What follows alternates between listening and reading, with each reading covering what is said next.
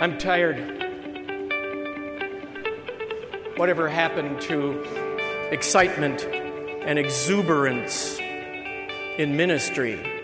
Okay, I know I'm not a young guy anymore, but the tsunami from every media platform to accept and approve feeling over God's design for biology gnaws at the edges of credulity. The crumbling of the intact family unit, screen goblins that capture kids' attention sometimes up to 30 hours a week and foster attention deficits, COVID silt piled up on the delta of the stay-at-home river, robbing people of in-person connections, political wrangling that erupts in campaign lies from both sides of the aisle, members who respond to emails and texts with, well, I worship online at home, but haven't been to communion in nearly 3 years. Synodical numbers diminishing, recruitment for ministry seeming like climbing Mount Everest as kids want to make use of their tech savvy for a career and jump at the next best offer. Prospects who judge an invitation to church with, is it inclusive? I don't care whether you can count on your fingers either years or decades left on this earth. Excitement and exuberance for ministry? I don't know about you, but all that stuff just makes me tired.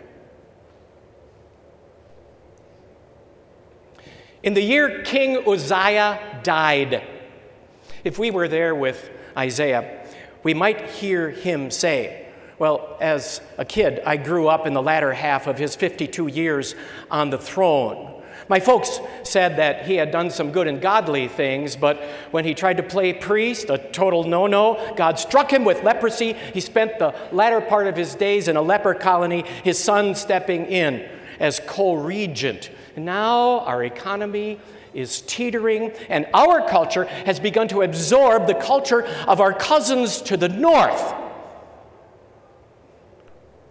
Intimate relations outside of marriage, babies created by those relationships incinerated, people satisfied with their creature comforts.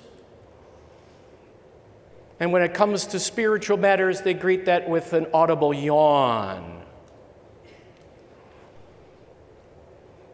And rumor has it that there's a world power way up north, rising like the tide, threatening to whoosh our cousins away.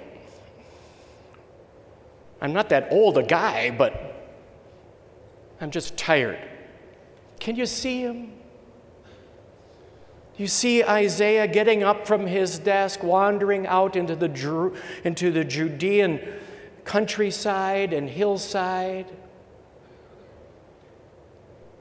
No long white beard, no stooped shoulders, no shuffle in his step. No, he's still a younger guy, but weighed down by the cultural and spiritual erosion all around him. And then, suddenly, just like John on Patmos, he's smacked with a vision.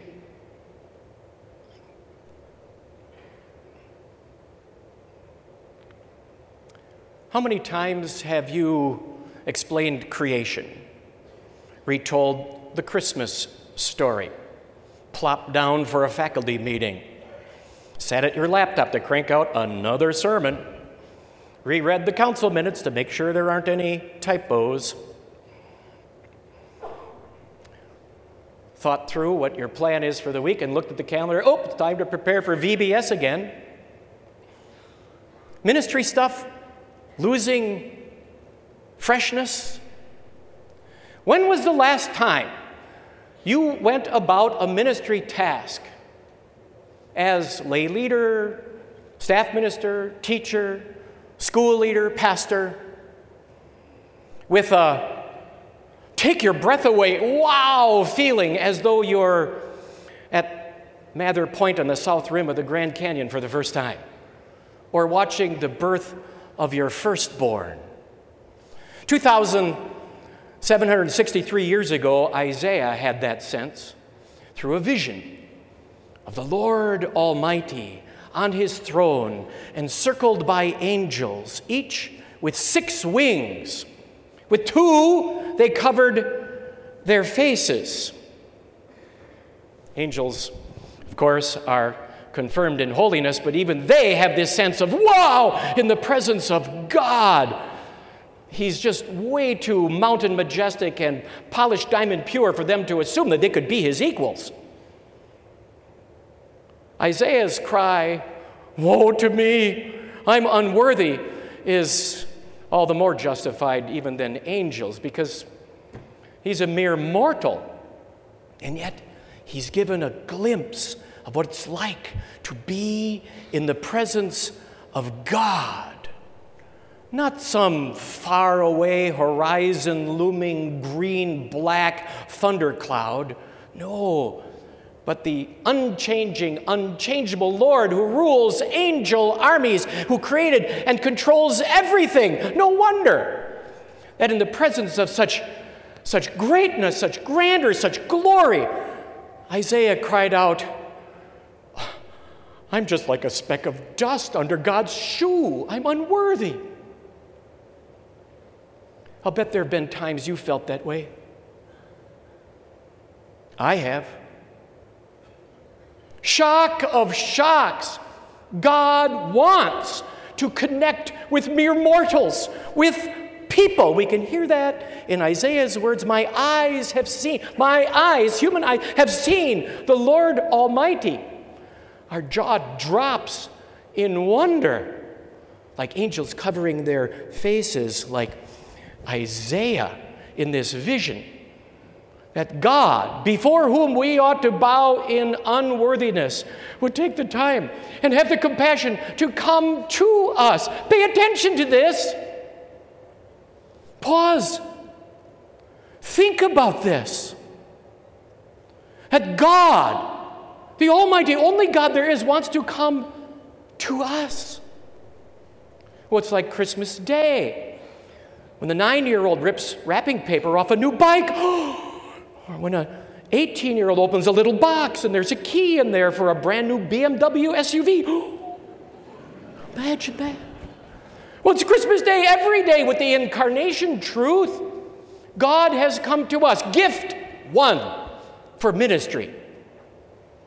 For all of you, called by God through baptism into personal ministry, and many of you called by God through the church into representative ministry. Gift 1 for ministry is the take your breath away, stunning reality that God comes to you and allows you to be in his presence and with him.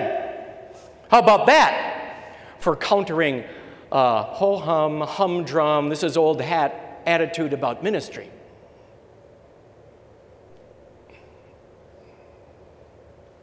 Lay leaders, do you remember when you were first selected, designated, elected into the chosen for the ministry role that you are in? Called workers, do you remember? Call day? Underneath the excitement, certainly there was that humbling, well, who am I? But if we were honest and think back, there was also that, I better duck, like Isaiah. Woe to me, for I am ruined, for I am a person of unclean lips. With 2 wings, they covered their feet.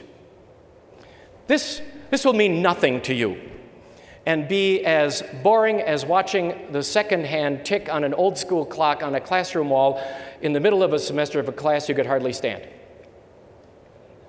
I'm the only one. But this covering feet, that'll mean nothing and be just that boring, unless you take a really close look at your own feet that led you astray, your fingers that clicked send on a biting message, your eyes that lusted, your ears that accepted gossip, your head that harbored me-firstness, all of which makes us dirtier than sandaled feet all day on a dusty path, all of which makes me want to do the Adam and Eve thing and run and hide. Angels don't have any sin to cover up, no sin on their account, but this action of their covering their feet with their wings was symbolic that the dirt of sin has to be covered because God does not tolerate sin in his presence. Isaiah had a keen sense of the filth of his own sin. Do you? I'll tell you what. If ministry and the message we carry is going to mean anything to you, you've got to start here. Shock of shocks. God did not force Isaiah to rub out or wipe out the dirt of his own sin. God did it for him. One of the seraphs flew to me with a live coal in his hand, which he had taken with tongs from the altar. With it he touched my mouth and said, "See, this has touched your lips. Your guilt is taken away and your sin atoned for." Does this hot coal on the mouth bother you a little bit?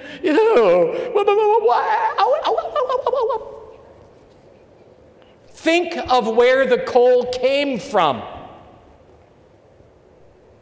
Came from the altar, the big altar, in the courtyard of God's temple, the place where the animal sacrifices were offered. And this was not the burnt fellowship or guilt offering. This was the sin offering, prepared and offered by the priests in Israel to picture that God would come into the world to sacrifice himself. Whoop. Stop, hold the presses. This is not in my printed manuscript. I'm going to say it anyway. You may have heard this 1,000,000 times, but unless you absorb this and take this into your heart, go home now and resign.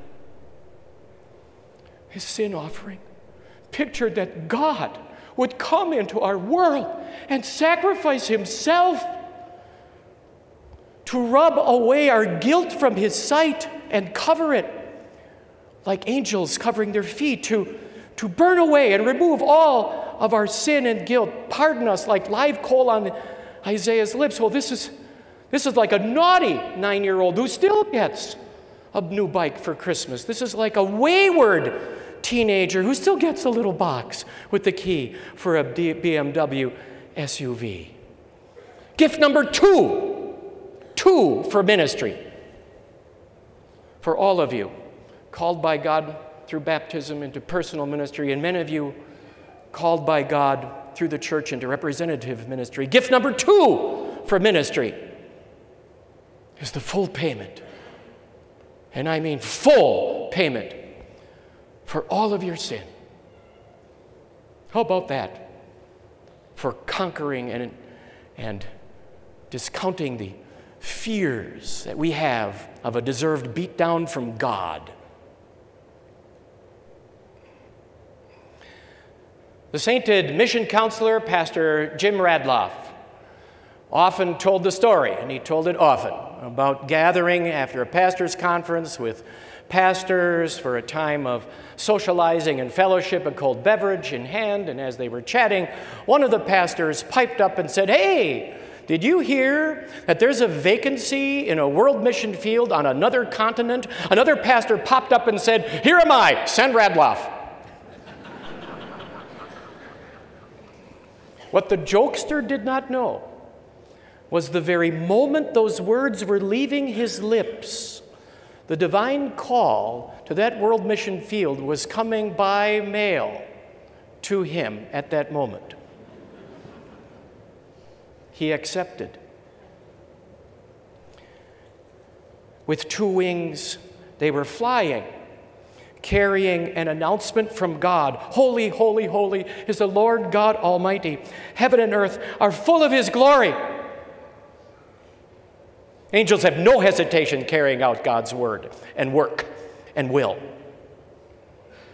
They're designed and created by God to serve him and do his bidding.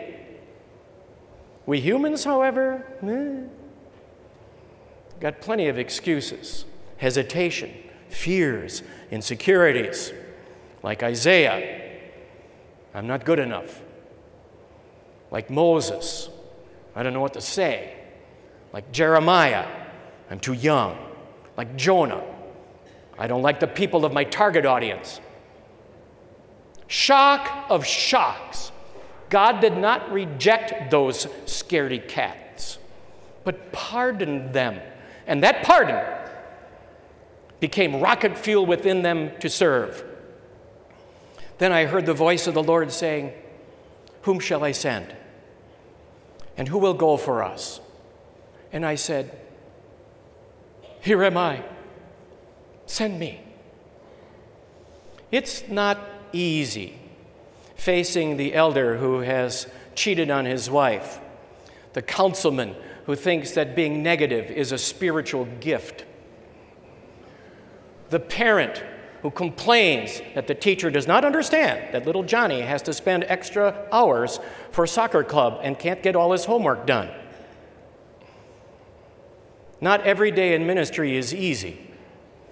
Not every day is a piece of cake. But God, the Holy Spirit, empowers us. That's like a naughty, now forgiven 9-year-old riding the bike to go help the neighbors care for their lawn projects for free. That's like the 18-year-old, wayward 18-year-old, now forgiven 18-year-old using the new BMW SUV to drive her siblings to school and pick up groceries, and willingly. Gift number 3 for ministry. For all of you called by God through baptism to personal ministry, and many of you, apparently 48% of you, called by God through the church to representative ministry. Gift number 3 is spirit power to serve. How about that? For filling us with confidence and hope and joy for future service.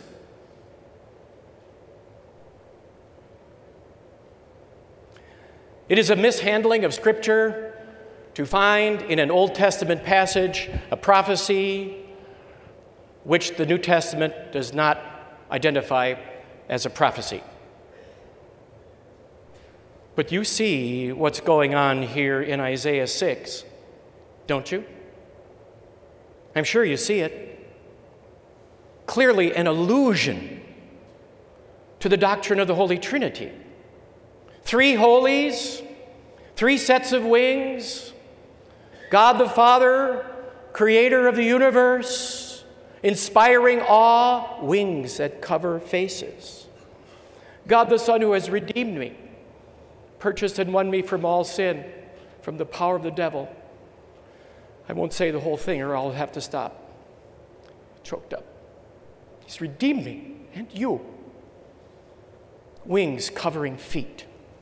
God the Holy Spirit winging himself to our hearts through the means of grace we see in the flying wings. But there's more in Isaiah 6. You saw it. You heard it, didn't you? Little phrases like a throne and the train of his robe fit quite nicely with the great King of Kings. And words like coal and altar, the temple, fit beautifully with our great high priest who sacrificed himself. And flying messengers fit so nicely with the Word incarnate, the great prophet. And there's more yet. You see the connection, don't you? Here in Isaiah chapter 6 with 1 Peter chapter 2, you know it by memory. You are 1, royal; 2, priesthood; 3, that you may declare. How about that? It's the waltz of the Word of God. It's the dance of pure doctrine and of our God. It's the melody of ministry. More beautiful and more breathtaking and more smile-producing than Fred Astaire and Ginger Rogers' waltz. Okay, for younger people, Shangela and Gleb Sebchenko, Dancing with the Stars waltz. 1, 2, 3, 1, 2, da da da da da da da. 1, 2, 3, 1, 2, 3, 1, 2. Father, Son, Holy Spirit, great King, priest, prophet, representative, personal ministers, kings, priests, prophets. It's this beautiful waltz of the Word of God and doctrine that is so pure, flying around the ballroom and weaving its way into your heart and your soul and your mind. Will there be days, have there been days in ministry that are tough? Sure. Will there be days when it feels like you're pedaling uphill or paddling upstream? Sure. Will there be days when you're just physically exhausted? Sure. But my dear friends, at the beginning of every day, at the beginning of every new ministry task, drink in the excitement and exuberance that are yours as God gives to you the thrill of His presence, the comfort of His payment, the surge of His power, His triple gift of ministry for your ministry. Enjoy this conference and then go home and do it. Amen.